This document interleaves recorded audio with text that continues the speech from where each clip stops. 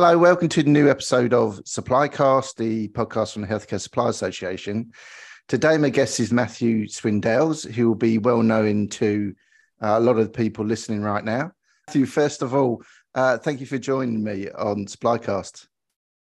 It's a pleasure. It's good to be here and looking forward to our conversation, Bruce. So this podcast has kind of happened because Matthew at the HCSA Winter Conference back in November did a presentation there, and and I was in the auditorium watching it, and I could tell that everyone was very engaged by it. You very bravely did it without notes and slides, as I recall, and just kind of like went for it. Very, very brave, but I must admit I didn't see the join at all, Matthew. So it definitely worked. I'm gonna say that's a relief. I'm not a big one for standing in front of a group of slides and telling people what they can read for themselves. So it was a good audience. So when you get an audience that's properly engaged, it's easy to talk to them because you can tell when they're listening. Yeah, there's it was a very engaged audience. So I was in there. It was a very large audience as well, which I think I think the size of the audience there, and in general the people that were at obviously the HCSA Winter Conference, which is a record number of people. I just think everyone sort of feeds off it, don't they? So I think the presenters, feed off it, and delegates feed off it. So yeah, I mean, you could definitely see that in your presentation. As I said at the top of the podcast, a lot of people will be aware of you and what you've done within the industry. Can you just give me a little précis, perhaps, of what you've done in the past and what you're doing now as a chair of North West London Trusts? Yeah, sure. I mean, I've been in the NHS. I've been in healthcare for the whole of my career, and I've been in the NHS for most of it. I came in as a graduate supplies trainee in the Northwest region, as it was then, and spent 2 years living in hospital accommodation at the Blackburn Royal Infirmary and working around Blackburn, Burnley, Manchester, Preston, Chorley, places like that. And so my original induction to the NHS was into supplies and procurement. And then I went on to be the head of IT procurement for the Southeast region from there. From that, I went to St Thomas's Hospital because they were implementing an IT strategy and they thought they needed someone who knew how to manage suppliers. And so I moved into a IT project management role there as their director of their IT program. And from then onwards, I moved around in NHS roles. So I thought I'd like to have a go at general management. So I moved across into running women and children's services. Then I became chief operating officer for a big acute hospital. And then I became chief executive for another big acute hospital just outside London, which was so that great experience of kind of seeing the NHS from many angles. And then back in 2005, when I was running the Royal Surrey County Hospital in Guildford, I got a call from 10 Downing Street. I was actually sat in the stand at Goodison Park about to watch Everton.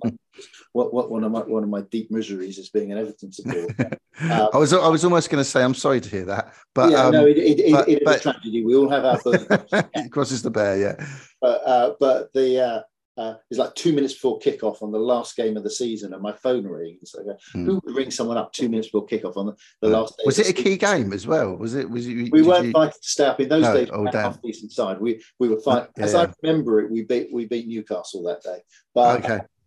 And it was, but it turned out it was the Prime Minister's office, and he said, and it was the Saturday after the 2005 general election, and they said, been interested in what you've been up to in Guildford. Will you come in as special policy advisor to the new Secretary of State who'd just been appointed that morning, which was Patricia Hewitt? And so I spent a couple of years working as a policy advisor in Number 10, so in the Department of Health, and working closely with Number 10.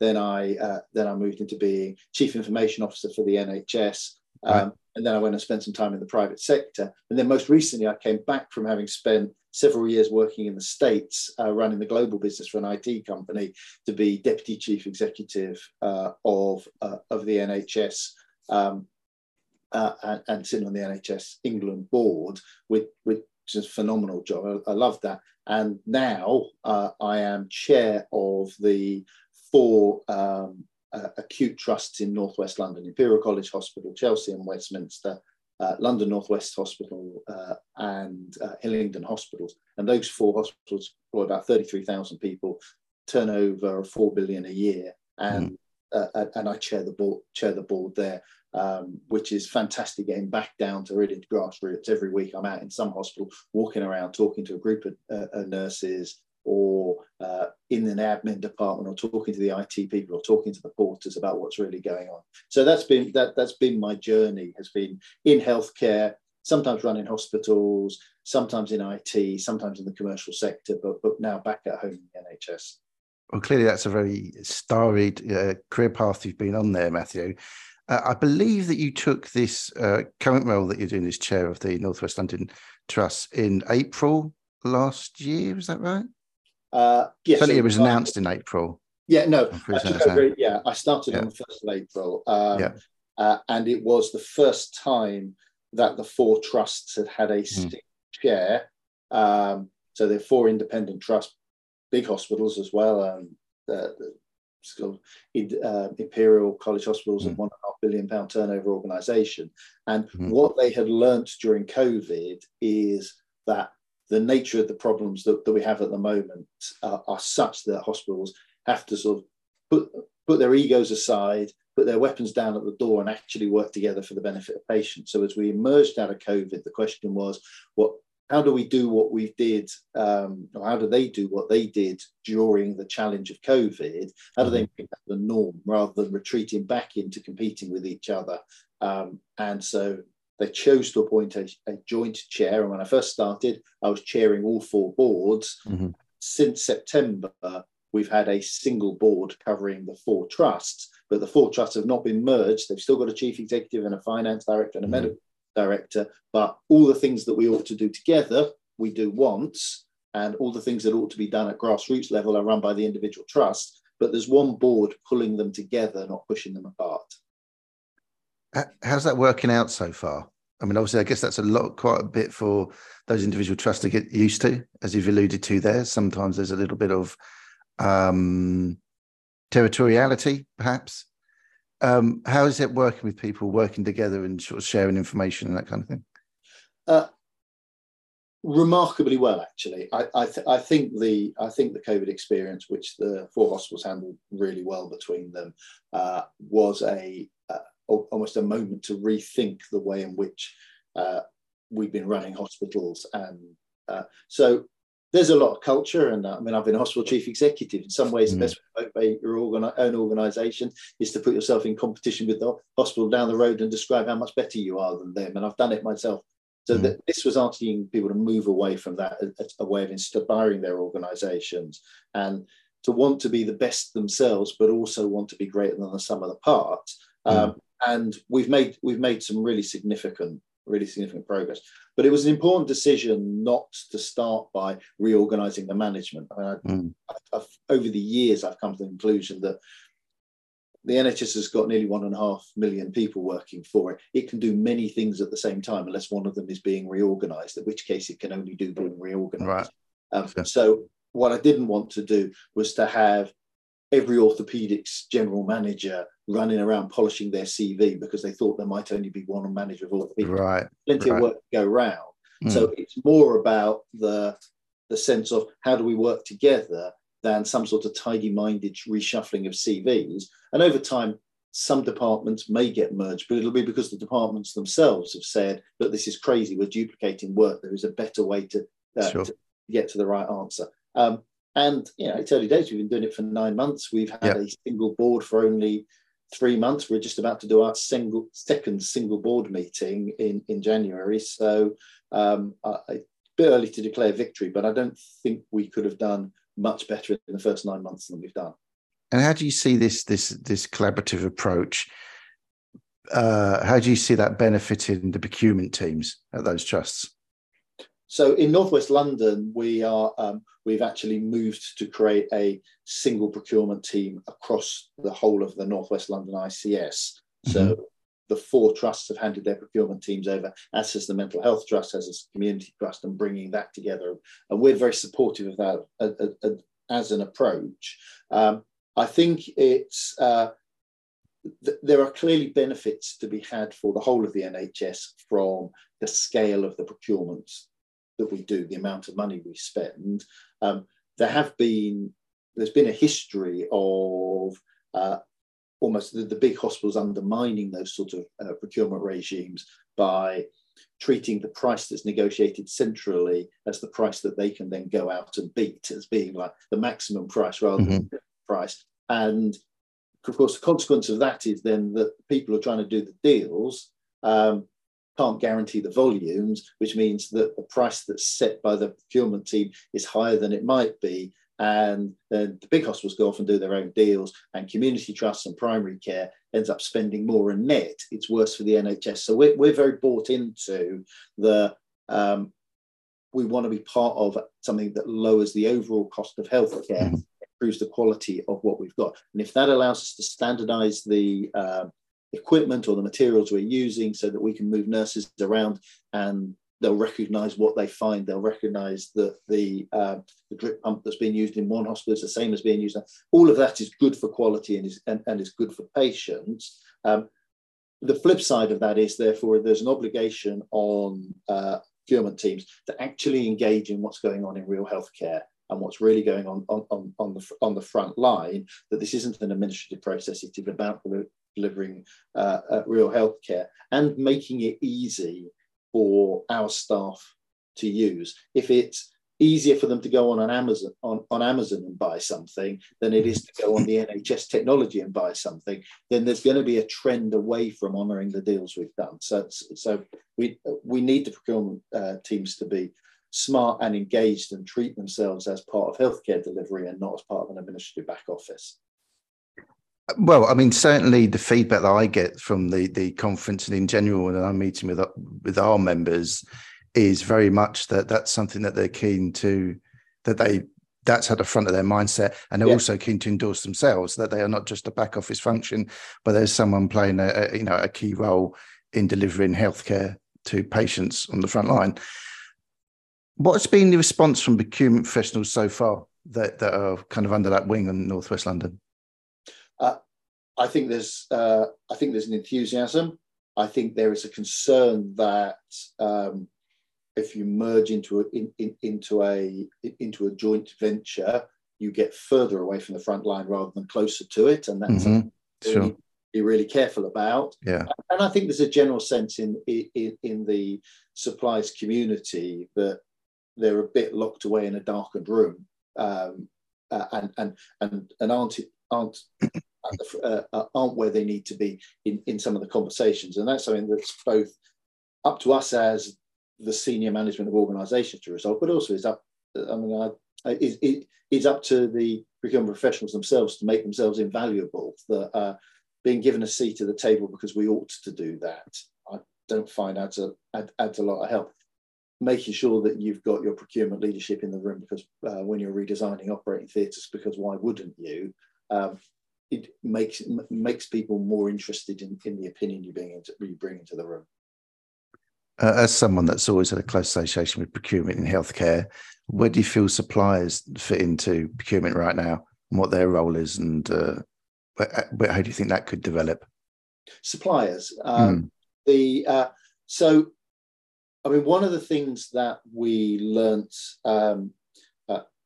So I was at NHS England when we were preparing for the possibility of a hard Brexit, and we did a lot of work then reviewing the supply chain and how you got stuff to the front line.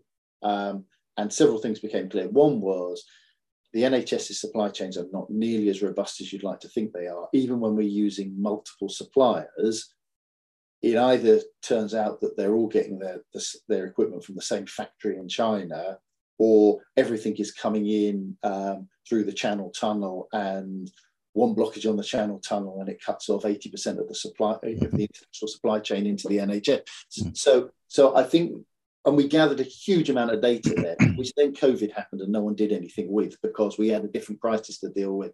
I do think we need to take a deep breath, go back and look at what we learned when we were preparing for a hard Brexit and say, what are we going to do to solidify our supply chains? What are we going to do to make sure we have multiple routes into the country, that individual crises, be it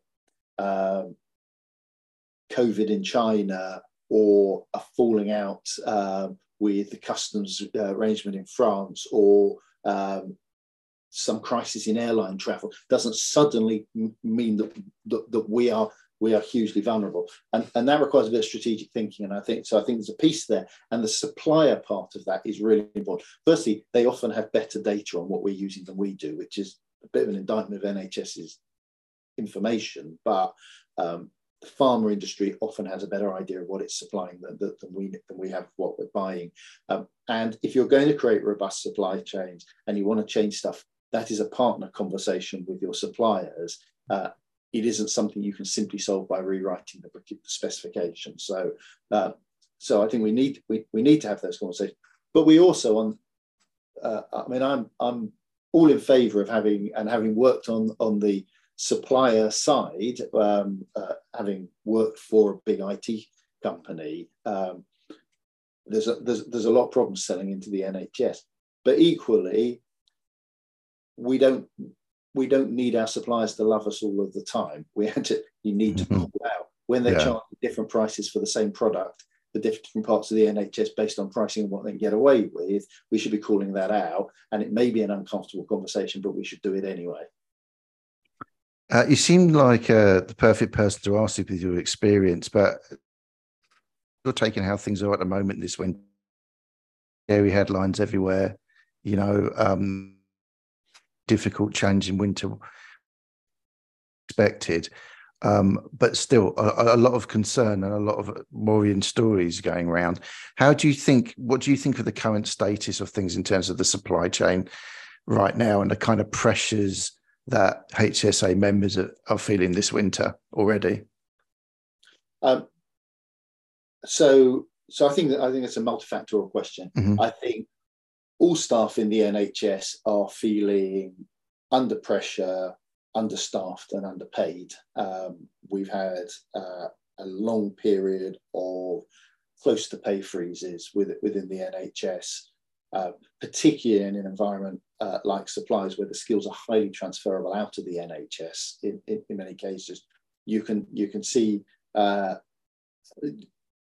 people that you did your SIP exams with 10 years ago, sitting in the private sector and receiving their 5-6% pay rises every year, and you haven't had that in the edge. So there's a bit of that which affects recruitment and retention, and we have to keep reminding ourselves that what we're doing is a social good here. Many of us could go and get paid a lot more money in the private sector. I think the pressure to actually deliver cost savings through procurement are greater now than ever and more important than ever, because the NHS is running really thin at the moment. And one of the things that I loved about working in supplies was that if I delivered £100,000 saving, that was £100,000 that dropped straight to the bottom line of the organisation that was benefiting from it. To take £100,000 out in costs out of an organisation by improving operating theatres productivity by 3%, that's a massive change. Facing down a supplier and getting them to take cash off the bottom line, it is actually a much easier way of doing it. And we should remember and feel proud of the fact that the work that's done, be it in supply chain by reducing the stock that's being held on every ward, or by the deals that we're doing with suppliers, mean that I, as a chair, am not having to reduce frontline clinical staff by however much money you have just saved us. But that's a pressure to deliver and to deliver quickly, because the pressure is right now, and I think the general sense of working in an organisation where people are feeling very stressed. We've not bounced back from COVID as well as we thought we were going to. Just understanding that the NHS it's the problem. Politicians have a real problem with this idea that three things can be true at the same time. That the NHS is probably the most efficient health system in the world. The NHS is undoubtedly underfunded, and there are productivity improvements and waste reduction you can find everywhere you look. And everyone goes, yeah, but well, the politicians go, yeah, so how do I take the waste out? I go, you need to understand these three things are true at the same time. And we do need to drive productivity and we do need to remove waste, but that doesn't mean that we aren't running every one of our departments with fewer staff than we ought to have an optimal service. It doesn't mean that the patient experience isn't a lot poorer than it ought to be. And the most of what we're doing is bare bones now. Mm-hmm. Do you just finally, for moving the final bit of the podcast, do you feel positive for the future? I feel positive for the future because I think the NHS's place in society is understood. People, whatever happens here, however problematic it might be in terms of an ambulance response time or a wait in A&E, or in this country, if your relative gets sick, you don't have to worry about whether you're going to be able to pay your mortgage because of the cost of healthcare. Sure, yeah. And that, people here, however much the public might complain and however much we might as professionals know that we are not delivering the service that we'd like to be delivered, that is a big difference to many other countries around the world. And there is no support in the public for the idea that it would be so much better if it was insurance funded, sure, or if it was just a safety net. So the core that the NHS will go on keeps me confident that even at times like this, when it doesn't feel as though we have a government who understands the complexity, we will come through it and we will come out the other end, because in the end, the people will vote with their feet, and they will say they won't put up with the NHS being strangled as it is. But that doesn't take away from us the responsibility as leaders to deliver the best possible, lowest possible cost health service for the taxpayers' money that we're being given. Okay, great. Well, now I am going to whisk you off to the final part of the podcast. And as I know that you're not a regular listener, it means that you're going to have to think off the top of your head. That's your punishment. That's your punishment, Matthew, for not being a regular listener. Yeah. You don't know what's coming right at the end of the podcast. So regular listeners will know this is where we take you off to in a little bit at the end that we call Desert Island Supplies. Ho ho. And we ask you three things.